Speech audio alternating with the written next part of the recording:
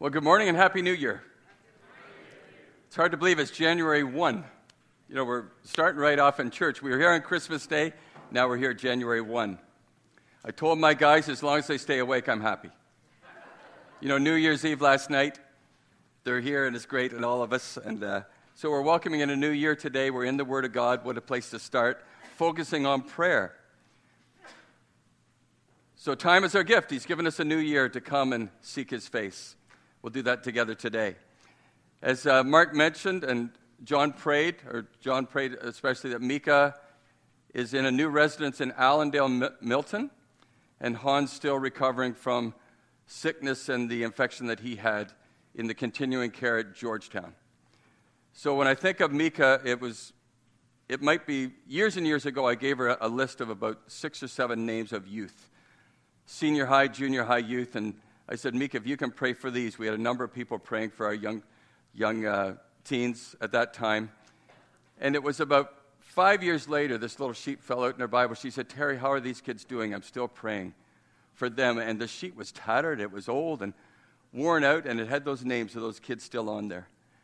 And one of those gals, Rebecca, had a child out of wedlock and was raising it on her own. And just to see those names and know that Mika was praying. And so those prayers, God's hearing and answering. And so when I think of Mika, I think of that. And she needs our prayers right now. And as we start prayer week, our hearts and minds are with Hans and Mika. Moving away from home to Allendale, it wasn't easy for Mika. But Mark and I were there on the first day. And there was a little sing-song in the foyer, and Mika was out there. First time I'd seen Scott, Hans and Mika's son, in a long time. So to pray together with the family, Sharon, Sylvia, Scott, and Mika, to sing some of the old songs together in the foyer with Mika on that first day. So I told Mika, because they were thinking of coming to church, I said, well, listen, one of our top preachers is going this Sunday. She said, Mark, are you preaching? So I know Mark's going to have a great year. Because that encouragement, I think, is going to stick with him the whole year. So as Mark announced today, it's the start of our week of prayer. We might think of the most important times today, starting out in the Word of God. Wednesday night is our neighborhood prayer. Eva's done an amazing job. There's 10 host homes. We're all assigned to different homes. There's prayer leaders. We're going to go through Colossians 3, 1 to 17. All week is praying through the Word of God, and that is so exciting. So go and take a little address sheet there. There's something to take home to know where to get to your host home. And as Mark said, talk to me if you don't see your name there. And then next Sunday night, of course, our church-wide prayer night will finish off our week of prayer. Well, today we're going to open up our Bibles to John 15. So if we do that together, in your pew Bibles, it's page 901. We're going to be reading verses 1 to 16. So all Scripture being God-breathed, given by inspiration, let's stand together and hear what the Lord says this morning. His voice is the one we want to hear, so I'll read and we'll follow along. John 15, 1 to 16. I am the true vine, and my Father is the vine dresser. Every branch in me that does not bear fruit, He takes away. And every branch that does bear fruit, He prunes, that it may bear more fruit.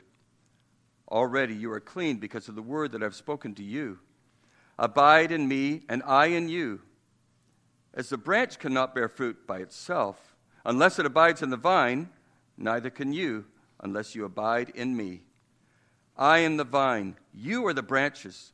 Whoever abides in me, and I in him, he it is that bears much fruit. For apart from me, you can do nothing. If anyone does not abide in me, he is thrown away like a branch and withers. And the branches are gathered, thrown into the fire, and burned. If you abide in me and my words abide in you, ask whatever you wish, and it will be done for you. By this my Father is glorified, that you bear much fruit, and so prove to be my disciples. As the Father has loved me, so have I loved you. Abide in my love. If you keep my commandments, you will abide in my love, just as I have kept my Father's commandments and abide in his love. These things I have spoken to you, that my joy may be in you, and that your joy may be full. This is my commandment, that you love one another as I have loved you. Greater love is no one than this, that someone lay down his life for his friends. You are my friends if you do what I command you. No longer do I call you servants, for the servant does not know what his master is doing, but I have called you friends. For all that I have heard from my Father I have made known to you. You did not choose me, but I chose you, and appointed you that you should go and bear fruit, and that your fruit should abide, so that whatever you ask the Father in my name, he may give it to you. Let's be seated as we pray. Father, it's January 1st, and we can see your glory all about us, the glory of your abiding presence, especially in our hearts, especially in this place. Lord, as we have read, your glory is magnified through your church, through the believers, the disciples, as they bear much fruit. So encourage us, Lord, in this week of prayer, that we might see more and more fruit to your glory, and that we might readily come into your presence asking for all that is needed. In your name we pray. Amen. When we think about asking this morning, I think about Christmas, what we might ask for at Christmas. It's kind of a common thing. We have this gift-giving time. I think, well, especially when kids are a little smaller. Well, it was in my teenage years, my desire was for a snowmobile. All the local, my cousins had one. They were flying all around, but we didn't. So I thought Dad and Mom probably would know. That's exactly what we need. So when Christmas morning came, Mom said, by the way, your gift's up in the spare bedroom. I thought, well, it's still possible. You know, that door had been shut for weeks. I thought, well, there must be something. We went up there. Was it a skidoo? No. It was a pool table. And it turned out to be a lot of fun. The room was very small, so the queues were about this long. You know, it wasn't the easiest, but it was a good time of fellowship. And so Mom and Dad didn't have the means to buy a snowmobile. And they didn't have it in their heart to give us one. Who knows what might have happened? I nearly got decapitated once on a toboggan. Just the fence was very close to the bottom of the hill, and boom, and then duck, wow. So anyways, when you're growing up, there's some close calls. But what should we be asking God for? Are we asking for the right things? Jesus boldly states in the passage we read, verse 7, ask whatever you wish and it will be done for you. And again in verse 16 we read, as he's appointed us to go, he said, so whatever you ask the Father in my name, he may give it to you. Doesn't that sound awesome? Ask and it will be given. It is great. Is it our experience? Are our requests and petitions answered as Jesus has described?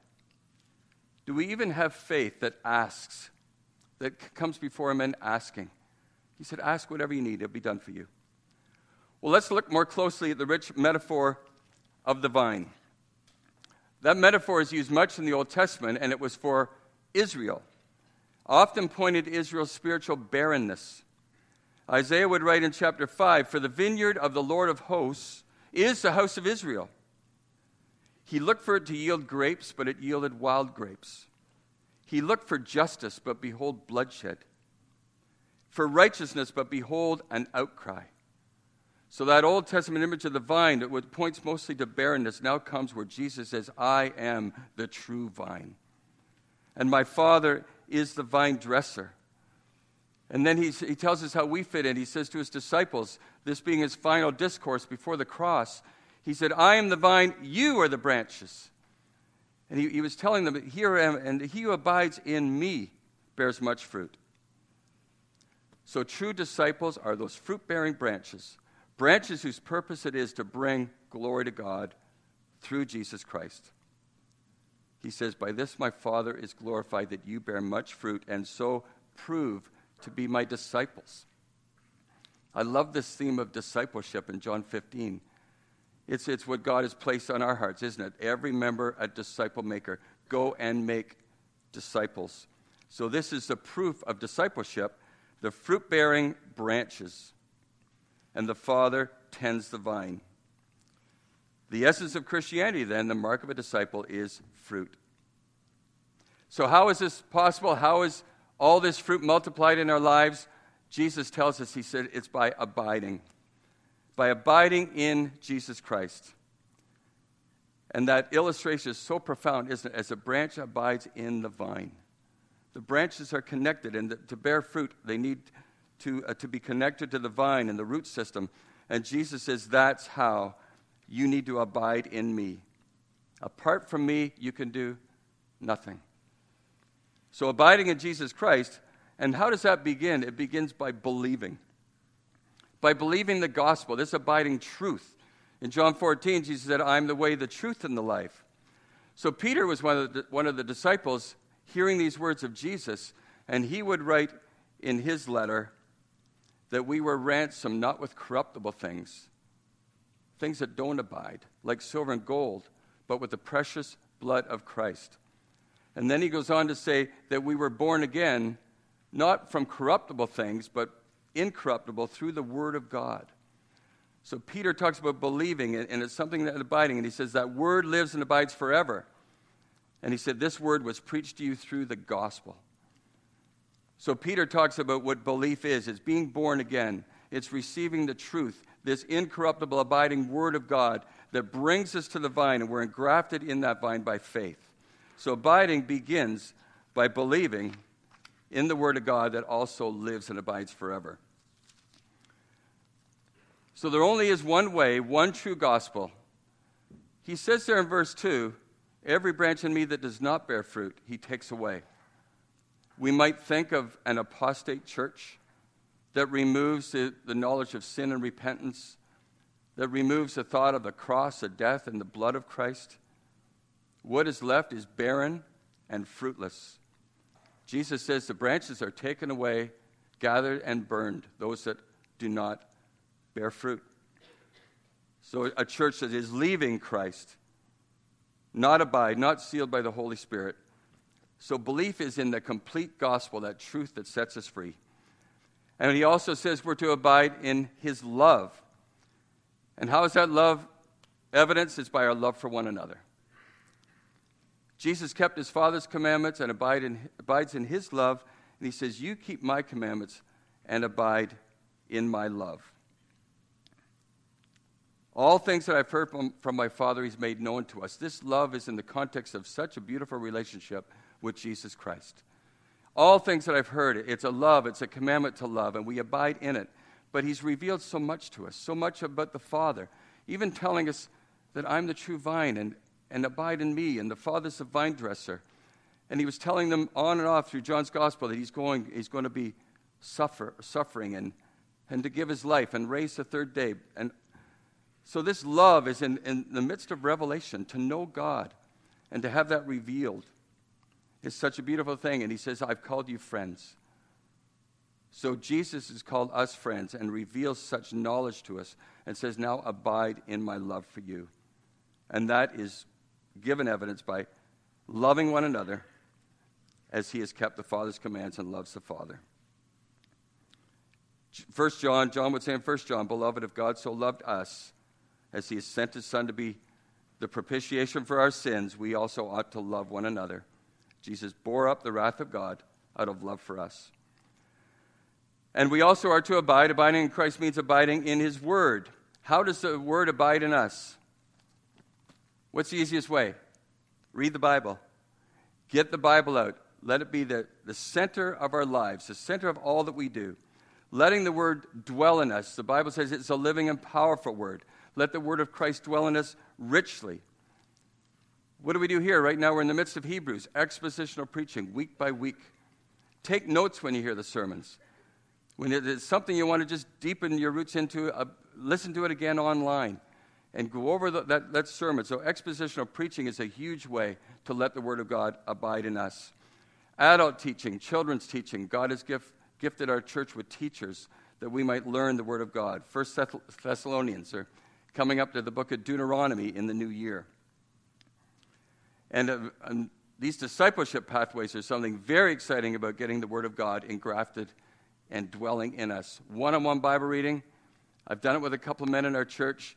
We sit down, and there's three things we look for. What's the illumination of the passage, the pulse and the glory of the passage? What's a question mark, something we don't understand that we need to seek a little deeper about? And the other one would be an arrow. How's God speaking right to me through this passage? And there's a lot of one-on-one Bible reading going on. That's a very significant discipleship pathway for us. So to let the Word of God, so prove you're my disciples, we need the Word of God. So core prayer groups, discipleship groups, you see the posters up about those things as well. And those are taking root more and more in our church family, and that's letting the Word of God abide. Also, we have in the foyer reading plans for Scripture. Read through the Bible in a year. Read through the New Testament in a year. They're out there in the foyer, I think, where the Sunday school things are given out. And those plans are just great. I'm entering my 4th year. I know, George, you've done a lot of years, haven't you? How many have you done? 12? Just quote us a few lines, George. No, I'm just kidding. But 12 years, and do you know the beauty of it? Disciples are doing what? We're maturing in Christ. We're being conformed to the image of Christ. When we read this Bible through every year, over and over, it's going to be new and fresh every time because we're not the same. We're abiding in the vine, and we're being formed and taught. We're deepening our roots in the gospel. We'll see the gospel more in the Old Testament. We'll see those prophecies of Christ coming up more and more. So I encourage you, 5 minutes a day for the New Testament, 5 days a week, and the full plan for the whole Bible is also something you might want to consider. So again, Jesus asks us, in the midst of all this abiding in his love and in his word, he said, ask whatever you wish, and it will be done for you. So I'm going to give a few observations that affect our asking right now. In your prayer guides, there's a place to take a few notes if you want to.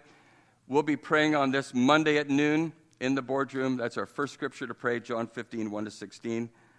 So just a few points I'd like to make. Number 1, Jesus said, ask the Father.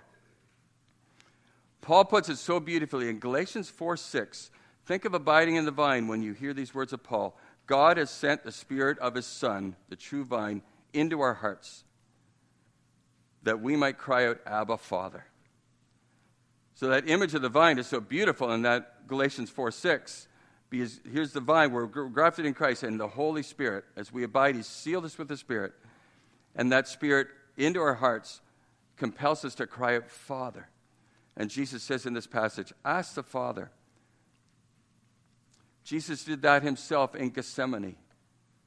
Abba, Father, if it is possible, let this cup pass from me. So here's the true vine, the gospel vine.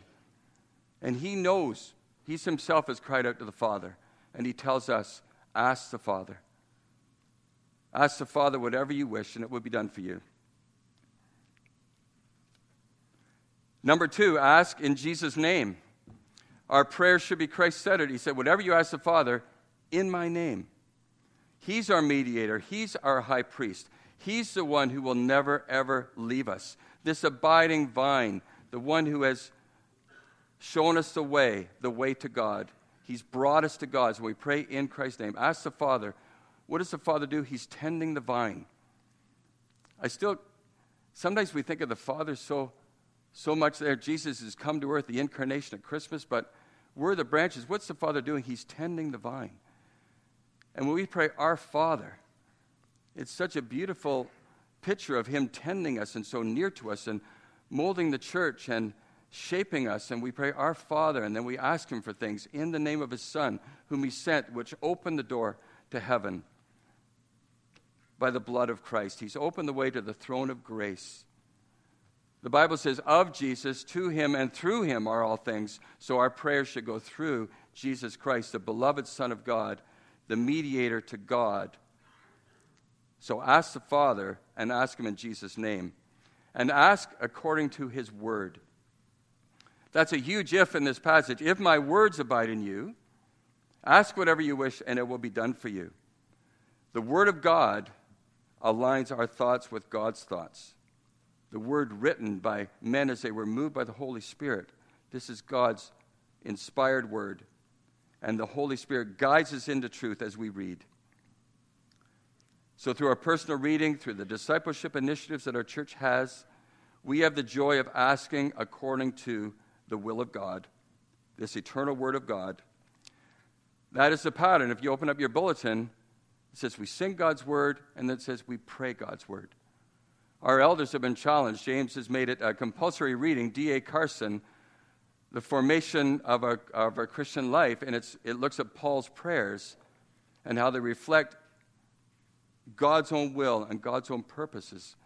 So when our elders pray on a Sunday morning, John was praying in Psalm 103 today, that we're praying God's word.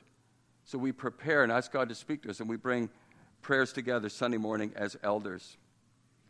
So in our asking, we should ask for much fruit. It's that fruit that brings glory to God. It's the purpose of the pruning. The Father prunes his church so that it might bear more and more fruit. Our prayers should be marked by it. Our prayers that are integral to the activity of the vine. So in this fruit bearing, when I say ask for fruit, it means asking for what God has designed the metaphor for, the vine, the true vine, the branches, and all this fruit to God's glory. So we should be asking in light of God's will, which is to bear much fruit, which brings him glory and proves that we're his disciples. So this fruit-bearing journey that we're on, we need to be asking for that. Love being the ultimate fruit. The branches are unified in love. Again, if we think of the metaphor of the vine, we're abiding in the love of Christ, but we're also loving one another. We're asking for much fruit.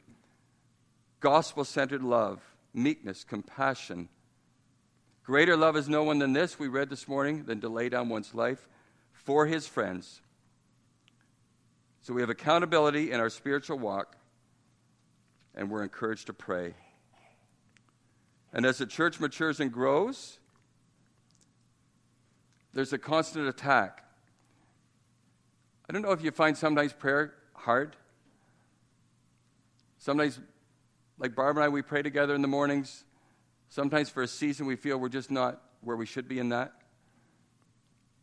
So just in our love for one another as we come, this whole idea of being in the vine is we care for one another. I emailed the pastors a few weeks back. I just kind of felt we were just under a season of attack.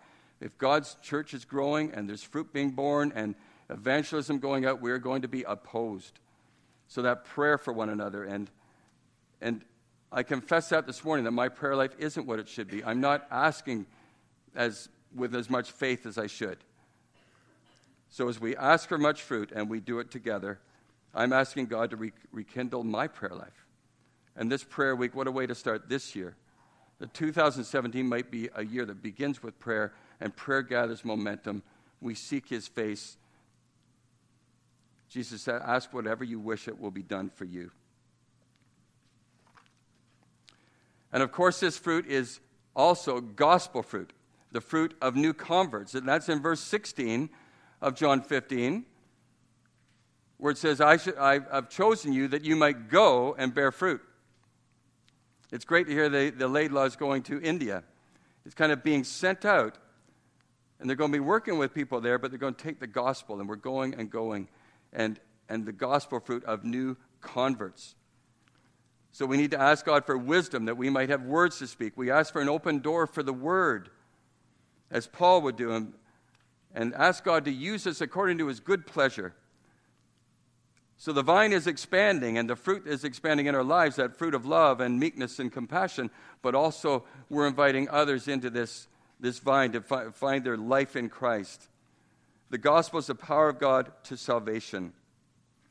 Max Stiles was here not too long ago for our missions weekend. He wrote a book, The Mark of the Messenger, and I wrote this comment down. He said, sometimes we can have, you call it pragmatic evangelism, which says, well, if we do this, and this is kind of where the people at Georgetown are at, and if we have maybe this group come and sing, and we do a few things like that, and we'll give an invitation after we preach, tell them how much God loves them, and we think we'll get some response, and our church might grow if we do that. So he, being just a gospel-centered, prayerful man, he kind of warns us of, he called it pragmatic evangelism. So he writes here of the importance of prayer. He says, when we understand that it is God's work in people's lives, the complete conversion is of God, it's his work, we avoid the mistake of working hard on performance at the expense of prayer. So we prayed this morning for Jeremy and Suzanne. We pray for Max Stiles. We pray as we go out in our individual lives. We pray on our monthly prayer night, may they hear and believe the gospel as we go out and interact with people with the power of this gospel. Well, that's the important thing. We need to keep praying. Because that is, ask whatever you wish, Lord, ask that this vine might grow, that there be conversions in India, that there be conversions in Iraq. That's where Max Stiles is going. So Jesus, it's no coincidence that he appoints us to go, but he appoints us also to pray.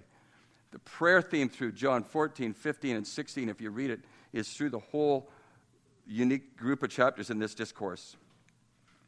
Some of our young people were just at the Cross Conference, which was on missions. A few of them are here today. They were there this past week. And we listened to, I know some of you CNCs went to Mark's home and listened to one of the speakers. And Matt put it on for us at home. And this Afshin Ziafat, an Iranian-born man, or an Iranian pastor, he was raised in Texas, was called away to the Lord. His father was influential, the head of a Muslim association and prominent in the Muslim community. And this man was tutored by a woman who he says loved him. And she said, of all the things they read and did, she said, I'm going to leave you with the most important book you'll ever have. She gave him a New Testament. And through that New Testament came a time in his life where he was really at wit's end and panic attacks and things, and he opened up that New Testament, and he became a believer. And his story, he was thinking about being a doctor, but he ended up, the Lord would not let him go. So he's a pastor preaching all over the world now. And one of his stories was a couple of Iranian girls that became Christians, and they had delivered 20,000 New Testaments into Iran. So the word of God in this gospel going into Iran, and then at some point they were arrested, and they were in jail for 259 days. And he said the beauty of that was, sometimes it feels, well, Lord, is this what is meant, being believers and taking the word of God up, and now they're in prison? But while they were jailed, the government put out in a big newspaper ad the picture of the New Testament that they were handing out and said, do not read this book. So in the going, in this Iranian pastor giving his life to the Lord and going and bearing fruit, it's just a beautiful, we're going, we're abiding, there's prayer, there's mission. It's in this John 15 passage. God is glorified in the fruit of new converts, in the testing of our faith by pruning and persecution. Number 6, if you see that I was numbering them. Ask for understanding as the Father prunes us. In our abiding in Jesus and the gospel, we recognize the road of suffering. I just mentioned those two girls. And it was Afshin's father would never open the door back to that relationship. So that as the Father prunes in whatever way it might be, and I think of the difficult times we've gone through in this past year, some of us are in right now. We talk about Hans and Mika. The Lord's pruning, He's shaping as we're abiding. And sometimes we can't make sense of it all, but we're asking, and that's why I say here, give us understanding, Lord, in how you're pruning. Help us to understand the magnitude of our sin and pride. The Bible, this chapter says, love is expressed in laying down our life. What does it mean, Lord? What are you asking me to lay down? Do we ask and invite the Father to use us according to His will, prune away the flesh and sin, worldly affections that might stimulate a deeper love for Him and His glory?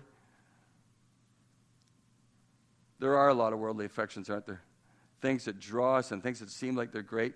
The Lord says that, lay them all down. He who loses his life for my sake will save it. And Afshin gave a great talk. The Cross Conference, if you get it on the internet, stream it in. It's spectacular. And he was just going through Bibles like that about taking up your cross, laying down your life. Whatever persecution, whatever comes, God is the work, God is pruning, and it's all for His glory. We're going to sing a song in a few minutes, our closing song. It's written by John Newton. And it's about I asked the Lord that I might grow. And it's about the pruning. It's about the despair sometimes in that pruning. And how God takes us in places and ways that we would never dream of. But if it's in our asking, we recognize He's doing a good work. So I want you to prepare your hearts to hear something great. The man who wrote Amazing Grace, who lost his mother when he was 11, who was living a life of sin on the slave ships back to the UK, found the Lord, wrote Amazing Grace, and he wrote this hymn about, I asked the Lord, and no words that I could say could help us understand the pruning of God. Number 7, ask for the sake of others. I want you to look around this morning and look at the branches we're together with. We know we're to love one another, and in the gospel spirit, which is to lay down your life for your friends, which Christ laid down his life for us, our prayers should be marked by prayers for others. One of the beautiful experiences we've had this year, Parents in Prayer, parents of our C&CH kids, we meet together and we pray for each other's families, their adult children. And that has been so exhilarating for us. We kind of leave the prayers for our own messed up kids behind, and we're praying for other people's. But it's just exciting to get to know each other's families and to pray for others. So ask for fruit in others' lives. This is the vine, and we're in love for one another. The Father's pruning us.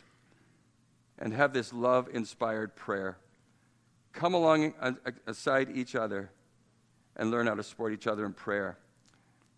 A question we could ask is, what are you asking for? Like I could say, Dave, what are you asking for? Can I pray for that with you?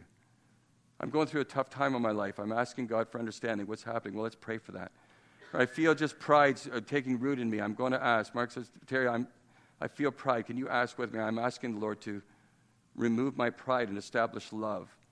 So all through this Bible, my sermon title is, I ask the Lord. We need to be asking. We need to come alongside each other in that asking. Just a couple more. Imitate others in their asking. Word-centered prayer is modeled by mature believers. So Jesus has given us a framework of prayer. He's given us his word. We come together in corporate prayer, lots of times in our monthly prayer time, in our different groups, learning how to pray this pattern of John 15, abiding in the vine. It's the vine, the living word of God, the word made flesh, the word that comes true. He says, if my words start to abide in you, he is the word of God himself, and his words and his love starts to flow through us, and our prayers become more word-centered, more gospel-centered, more Christ-centered. I think God's given us an understanding to identify word-centered prayer. Sometimes we break into small groups on a Sunday night, or we'll be at an elders meeting. Maybe 4 or 5 elders will pray, and all of a sudden somebody will say something that just feels like all of a sudden that's from God. That was directly from his word. And as if time stops for just a second, and we're given a glimpse of eternity in God's own will, that his word inspiring us to pray. And I'm so thankful for the mentoring of prayer warriors in this church and people who know and love the word of God. And it's great. We don't have to utter these prayers. We're uttering them corporately. And when we hear it, sometimes it's okay to say, yes, we just heard that. Amen to that, brother or sister. Because we recognize it's from God's word. So our prayers, the Spirit and the Word, resonating together, and we say amen to that. Disciples should be learners, so I'm encouraging us to learn how to pray, even as the elders pray Sunday morning, as James leads in prayer, and Mark and the pastors and each other. So let's come together humbly and learn to pray by abiding in the vine and in his Word. I want to take us to one example. Apostle Paul, the road to Damascus, persecuting Christians from an antagonistic life, and now here he's come now to be an apostle and sent out. So he spent 3 years in Arabia. He spent 15 days with Peter, and then he was in Antioch for a while, a man of the word. And in Philippians 1, I'd love you to turn to it just for 1 second here. Philippians 1, chapter 1. And I want us to think of the vine as we read this 3-verse prayer of Paul. Philippians 1, verses 9 to 11. This word-centered prayer that Paul gives.